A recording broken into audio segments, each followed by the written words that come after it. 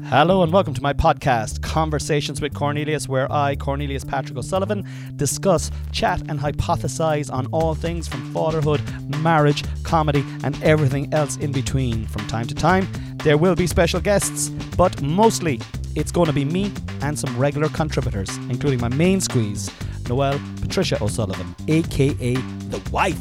So sit back, relax and enjoy Conversations with Cornelius. Hello ladies and gentlemen, and welcome to another episode of Conversations with Cornelius. Oh yeah, okay, ready? 3. Are we good? Hello everybody and welcome to another episode of Conversations with Cornelius. I am your host, Cornelius Patrick O'Sullivan, and this is a very, very special podcast. This is one I've been looking forward to this for since this podcast began.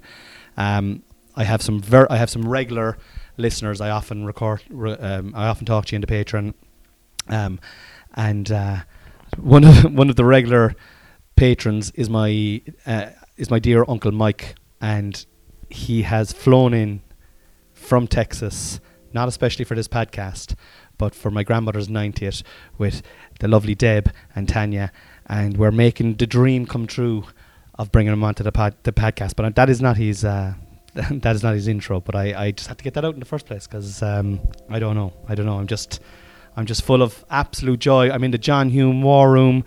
It is dishevelled. The table looks like my brain. It's scrambled. There's empty glasses all over the place. There's weed crumbs. There's fucking Rizlas on the table. There's bills. There's mayhem going on in the house here. And there's even cigarettes stuff up there that doesn't belong to me. That belongs to the only funny German. And calculators and scissors and mouses to indicate that there's stuff happening. Whether it's bringing me forward, I don't know. Sometimes I think it might be fucking pulling me back. But if I had to get rid of something there, probably the mouse, because the weed is going nowhere, and that is a fact. My emotions, I'm very emotional this week. I'm extremely emotional this week, and I'm feeling all the vibes to get a little bit woke. And like my guest this week now is probably one of the wokest people you'll ever meet.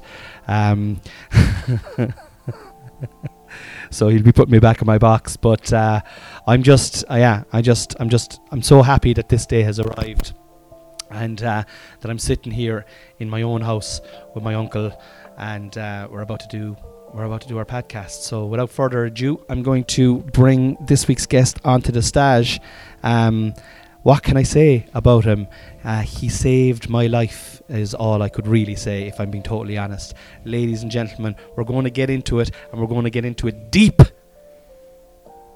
Welcome to the stage, the magical, the mystical, the extremely good-looking Caesar, the woman pleaser, Mike O'Sullivan. Haven't heard that one in a while. That was your nickname, wasn't it? It's good. Caesar was the nickname, yeah. But it's good to be here, Con. I can't believe I'm in the John Hume War Room. For all you listeners out there that have wished you could get here, I'm actually here. And you know what? It looks like somebody set off a couple of grenades in here, so it's it's a fitting name. But it's a brilliant spot. Yeah. And we're having a beautiful day in Texas, in Killavullen. In Killavullen. Just outside the metropolis of Mallow.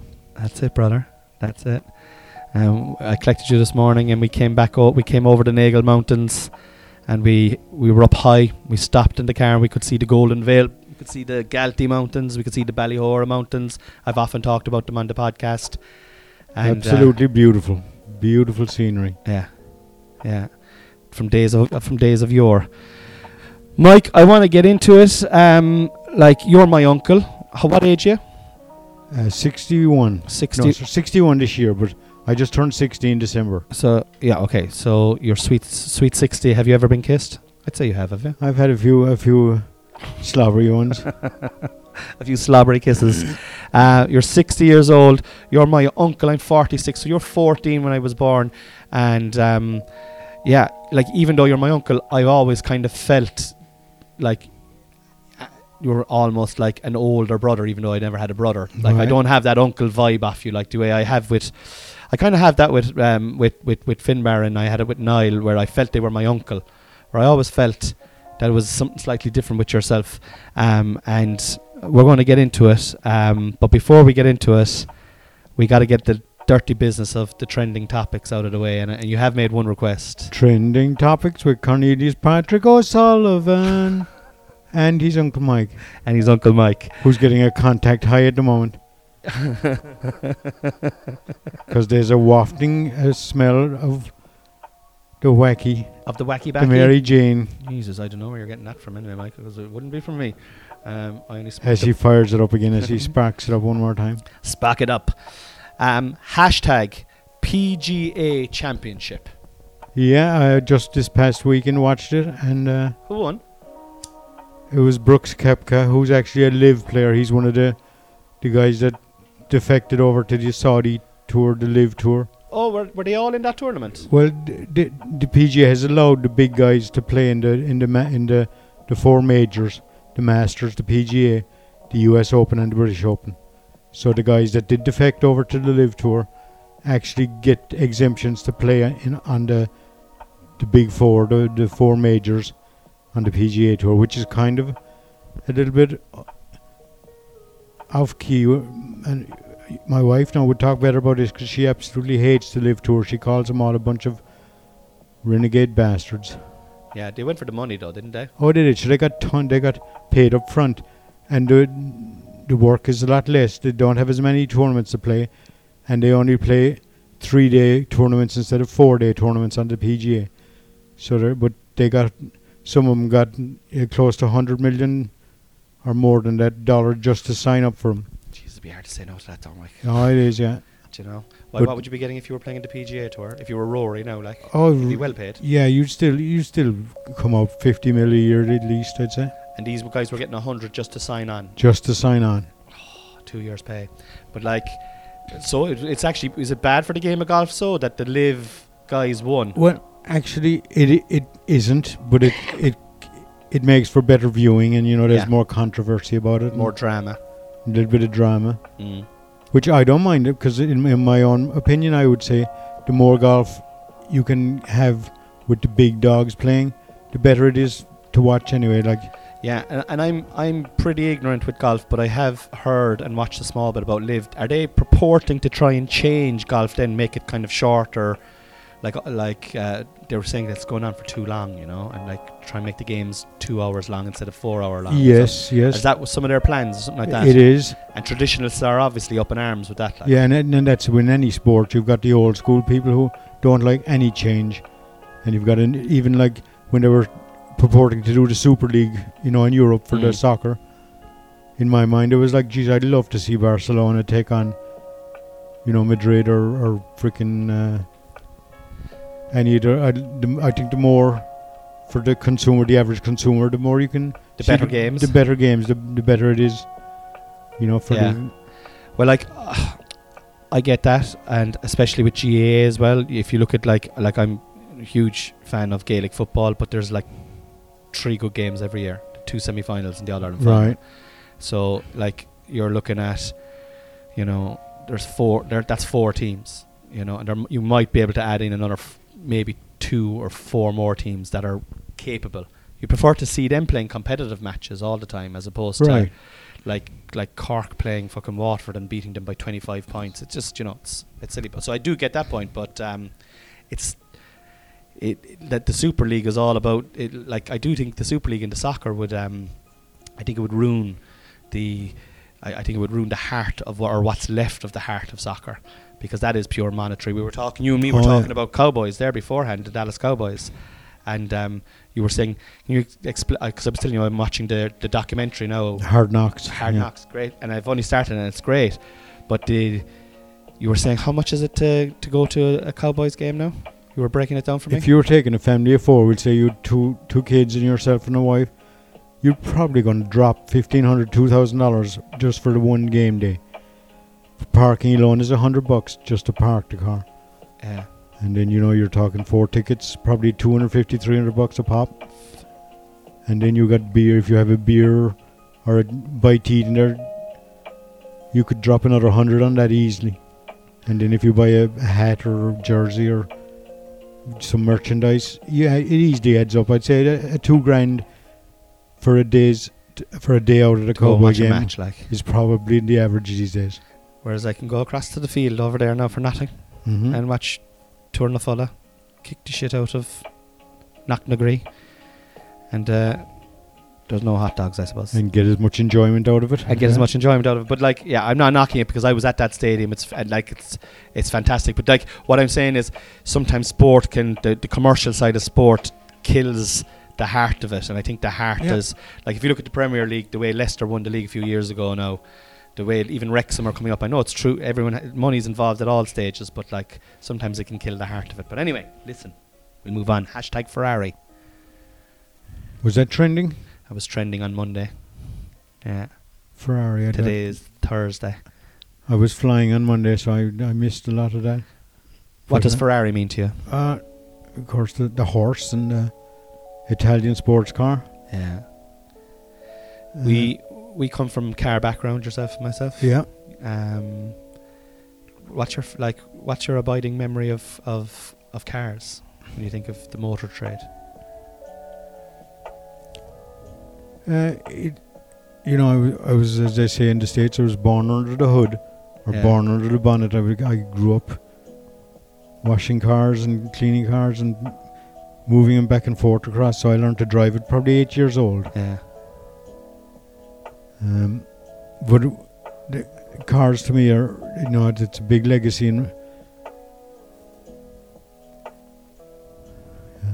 Yeah.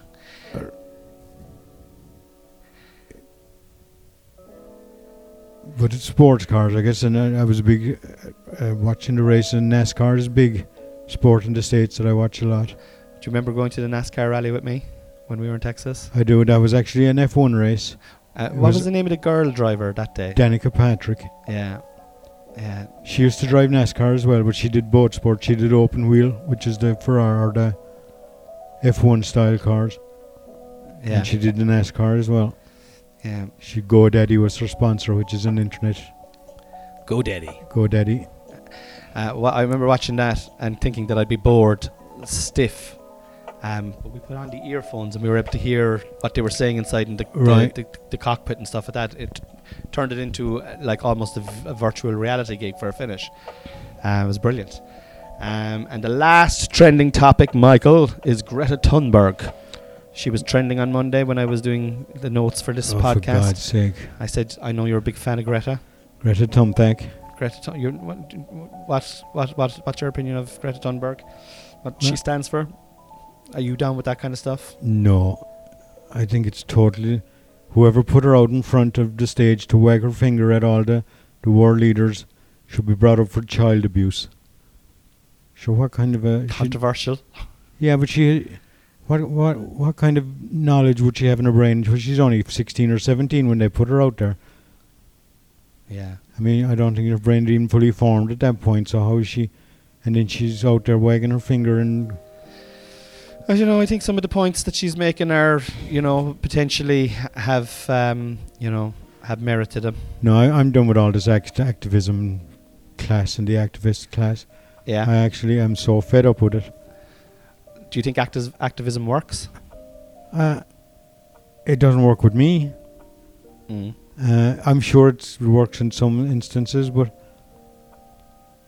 I actually think it does more harm than good. Because the minute I see somebody like that step up, I'm automatically on the back foot going, what the...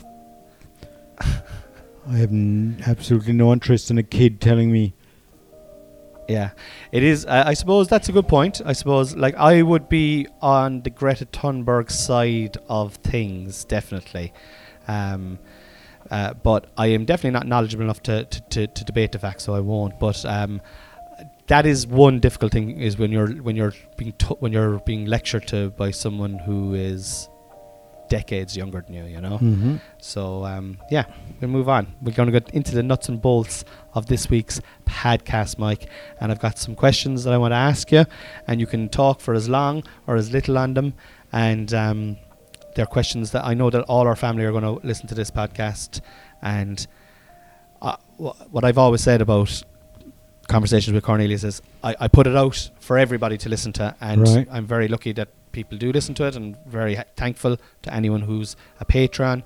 But this is my digital diary, and what I envisage, when I'm long gone and when my kids are long gone, maybe my grandkids or my great grandkids might be curious on what life was like around here. They might be doing a school project. This is a time capsule for them. Yeah, it's a fabulous platform for it. I've heard you talk about that before on the podcast. And Yeah, and I know you've been keen to get on it, and I know you get the whole thing, the way it flows. So, with that, bearing all that in mind, you just be you, and I'll be me, and okay. yeah. So let's get into it. So,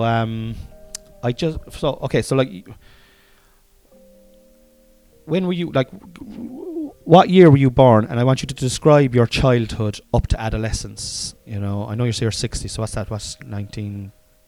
Yeah, I was born in December 18th, 1962. 62.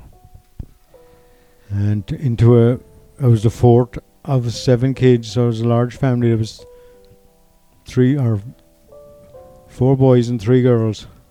One of the boys is gone now, of course. My older brother Niall passed away a few years ago, but still got 3 brothers, 3 sisters, alive and kicking.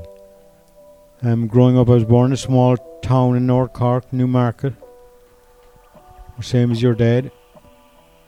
And growing up was actually, it was a prominent family in the town, being the car dealership and so on and so forth. So we grew up with just about everything we wanted and didn't really need for anything. Happy childhood? Happy childhood, absolutely brilliant. Loads of people to play with. Yeah, went to the local national school, and always had the best birthday parties because Nana was just Amazing. top class at that. Yeah. And it was the golden ticket in town if you got invited to an O'Sullivan party. That was the golden ticket. You were in. You were in. Nobody turned down an invite to the O'Sullivan house. Yeah. It was always kind of a bit of a party house though, down through the years. Oh, it was. That was always good for a sing-song and whatever occasion may be thrust upon us. We were there front and centre. And you were in school, where did you come in the family? Right in the middle, 3 above me and 3 below me. So you're universally loved. Yes, I was a middle child, I guess. Yeah. And who did you look up to? In the family? Yeah. Yeah, I'd say, well, your dad, John, was the older brother, so he was always the top dog. Was he the top dog? Yeah. But you were. So it was is Finbarr was closest then to your in age? Were you? Niall would have been closest Niall. to me. We were only 1 year. We were like 13 months apart. Yeah, Irish twins. Yeah. Nana and Granny. And so we were kind of joined at the hip all through childhood. Yeah. So we'd get in trouble together. We'd get the accolades together, or we could get in trouble together. Yeah. But it was always together. Always together. So Niall was kind of your main squeeze. So kind of, I suppose, right? Very Well, good. your dad John was mad into the GAA, so we had a field beside our house, and we called it O'Sullivan Beara. And we used to have our own hurling matches up there with the other streets, the streets in the town. Yeah. And each street had a team, and we'd have tournaments in O'Sullivan Beara, and your dad would be up in a tree with a 70s tape recorder and a microphone narrating the game. Fuck And off. here's Mike O'Sullivan with the hurling on. He's under 45. Yes, he takes a shot. Oh, it's gone wide. What a dipshit.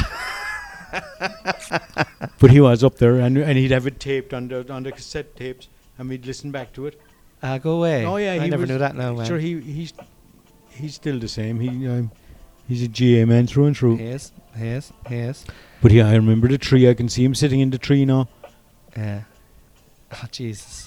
That's with his lovely. tape recorder. And what would the girls be doing while this is going on? Carmel and Colette and Caroline? You know what? I have no idea. In the house playing with dolls or something. I was playing with dolls. Do you hear that now, lads? Yeah. So my next question was how many brothers and sisters you have, but you've just basically answered that question. So what was your education like? What was education like in national school, and then where did you go secondary school? National school was just pretty much what is it, babies, high infants, all the way through 12th class. In the same school, same teacher every day.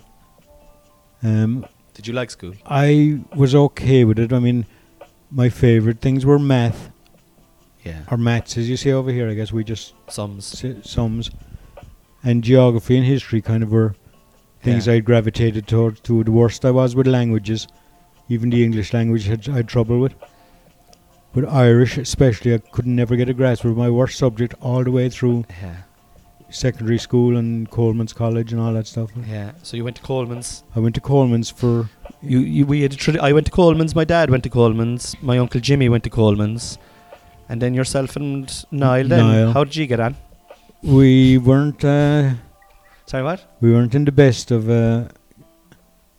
You did the full term though, did you? no, not at all. Didn't we, you know? we barely got through 2 years. And what happened? You got asked to leave or something? But is the it? first night we were going back that I was starting, my very first night, we were going over on a Sunday from Newmarket to Fermoy, and Niall would have been starting his second year, and it would have been my first year.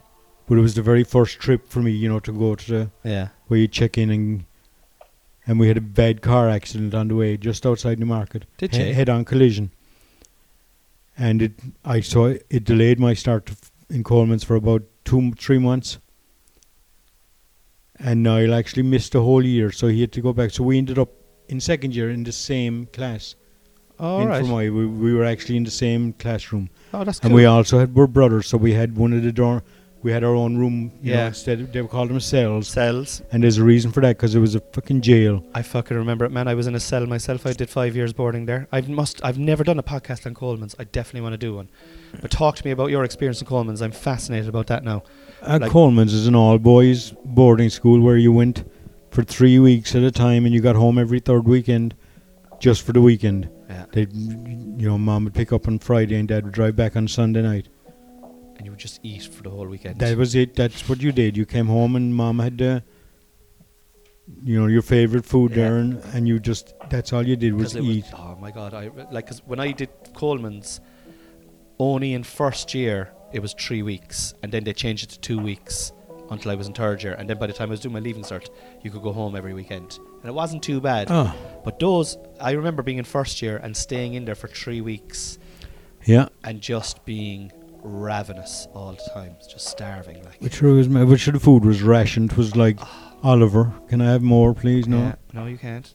I mean, the breakfast, I remember the breakfast. If you got Weetabix, you got one brick of Weetabix. Yeah.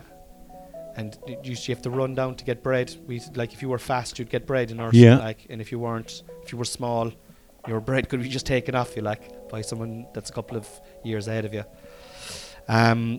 So what were you doing? The fact that you were asked not to come back, the shame of the O'Sullivans upon us, Well, two pricks. Yeah, we were, the 70s was a very violent time for teenagers. For growing up as a teenager, it was the height of headbanging rock and roll was on, and the boot boy phase, and punk rock was starting to make inroads.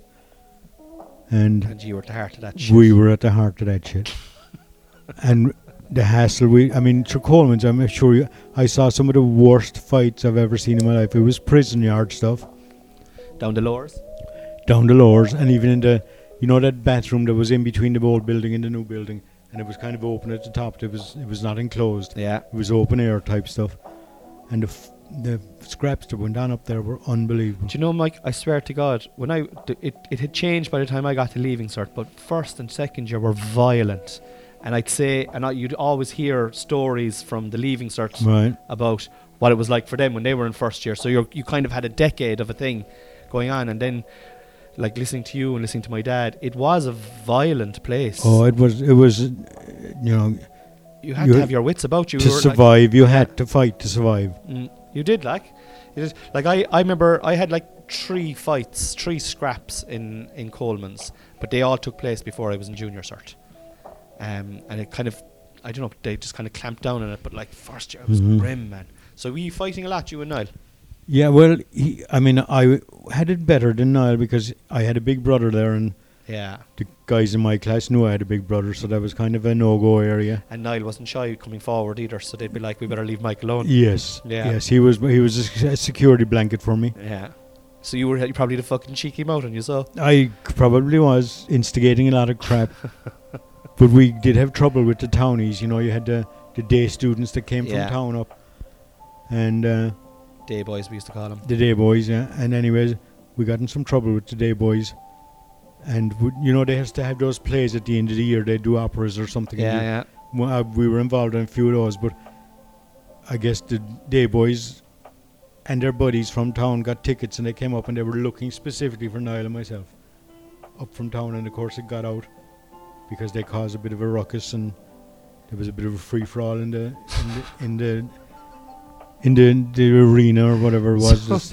So you were doing a play, the end of year play. Like I did these as well in Coleman. Yeah, I did like the these Mikado, are artistic now. Like Gilbert the O'Sullivan Mikado. stuff, Mikado, and the Gondoliers we did. Right, and the day boys came in because you had been obviously antagonising them. Right. And a scrap happened at the Mikado. Right. Is that the reason why you were asked not And to go back? Yes, that was one of the big reasons, because they put their investigators on it. They went through all the files and figured out it was the O'Sullivans that were the reason that these fuckers came up and disrupted the occasion. Oh, for fuck's sake! So then after that, I went to Boherbue Comprehensive School, which is it was a day school. That suited you better. Yes. And there was a couple other guys that I met back there who went to different, like similar St. Coleman's College. There was a couple other ones around LaSalle, and there was a couple of guys that got kicked out of their ones, and we were very similar. So it was kind of like Boherbue was for the fucking... all the misfits got put to It was kind of like a jail. Yeah. Like it was like you're going to get... If you don't behave yourself, you're going to Boherbue. We're in the halfway house in The Boherbue. halfway house is what it was.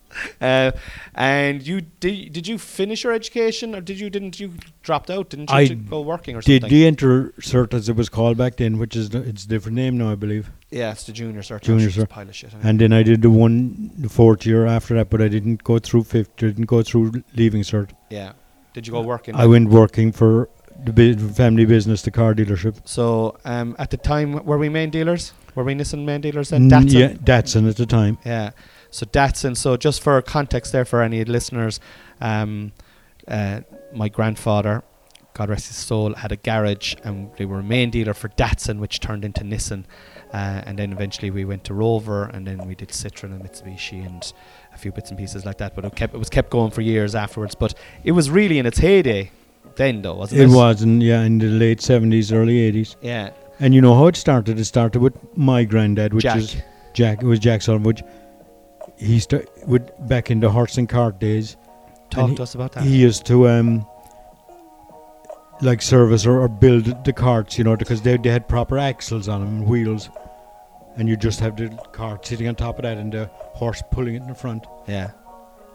But that's how we evolved into a car business. From the horse and cart. From the horse and cart, and up the back of the garage, there's a bunch of outhouses kind of thing. There actually used to be stables for the horses, but they became catch-alls. I fucking remember catch-alls for the parts, spare parts and second-hand parts. Is that and what stuff. they were for? They were horse stables back in the day. Fuck off. Yeah. Jesus. That's all gone now. All that's all Yeah. cleared Oh, out. it's But I all- remember those, and I remember going up playing hide and seek as a kid, and the washing line was on the side, Yes. over by the yeah. left, and they were stables. They were horse stables for the... Fucking hell. While the carts were in for service or in for greasing or whatever. So then Jack had our granddad, and then he went to And Newmarket. Then during the war, after the war, WW2, there was a taxi service, a Hackney service in Newmarket, one car for the whole, Duhallow region, I guess. And we became the service garage for that one car. And then it went from horse and car to the 1940s type car, and then evolved into a Ford dealership where we did, Anglias and frickin' Escorts and Jesus. Cortinas and all that stuff back then. Excuse me. Am I blowing smoke into your face there now? I Yeah, didn't mean it's to do alright. that. But I never factored in the evolution of how it went. And it's very fast. That's fascinating. And then the 70s, as you said, the late 70s and the early 80s, the garage grew to be a main dealership, and was, with some renown around the area, would have been very, Nana and Granddad would have been very respected pillars of the community. Yes. And big family in town, and you know. all of us kind of worked in the car shop. I migrated towards the spare parts, the stores department, or the parts department, I guess, or whatever it was. You all kind of had different departments and then. the warranty, I did a lot of the warranty work. I remember Niall driving transporter. Yes, you had the car transporter, 5-car transporter that he drove up and down to Dublin a lot. Yeah. Picking up cars. And he used to do it for other dealers as well. Yeah. Excuse me. You're excused, man. You're excused. So what was that like? So you're working there, you're after leaving school, you're gone into the garage, which is a very normal thing to do at that time as well. Oh, yeah. People just left and went into family businesses all the time. It was like, and you were in there. When did you kind of think, I want to get out of this fucking small town? Well, you know, I always grew up with a fascination for the States. Because, you know, in the 70s we all had you had all the cop shows, or, you know, the Mannix and Hawaii 5-0 and Simon and Simon and all the, and I had a fascination with the American cars too, because we always got the books where you could flip through the pages and you'd see the Oldsmobiles and the Cadillacs and the Chryslers, and they were just, of course we'd see all those as well with it the was manuals. fantasy world for me, you know. Yeah, so it had there was a niche at the back of your brain. And when did you decide? What made you decide? Fuck, I'm going to do this. Well, I had a friend I went to school with. His name was Walter Ehlert, and they were Canadians, but they had come back to Ireland. And I went to school with him for a couple of years. And after Boherbue, he went to Canada for a year, just to go back. And he went back to work. And when he came back in 1980, I'd say that was 1980. He was trying to talk me into going with him to Canada. Yeah. And I kind of said, you know, why not? So I went and got my passport and all the papers taken care of. And then in the interim, his dad had bought a newsagent store in Buttevant. Oh, and I know it. And wanted Walter to be part of it or run it. So that kind of fell through with our plans of going back to Canada. But I had the itch, I had the bug at this point. Yeah. And I was talking with another friend, Derry Graney, who's Agnes was Niall's wife. Yeah. Derry was Agnes's brother. Yeah. And he said, yeah, but I don't want to go to Canada. I said, I don't care. Where do you want to go? The States. And I said, that's where I want to go in the first place.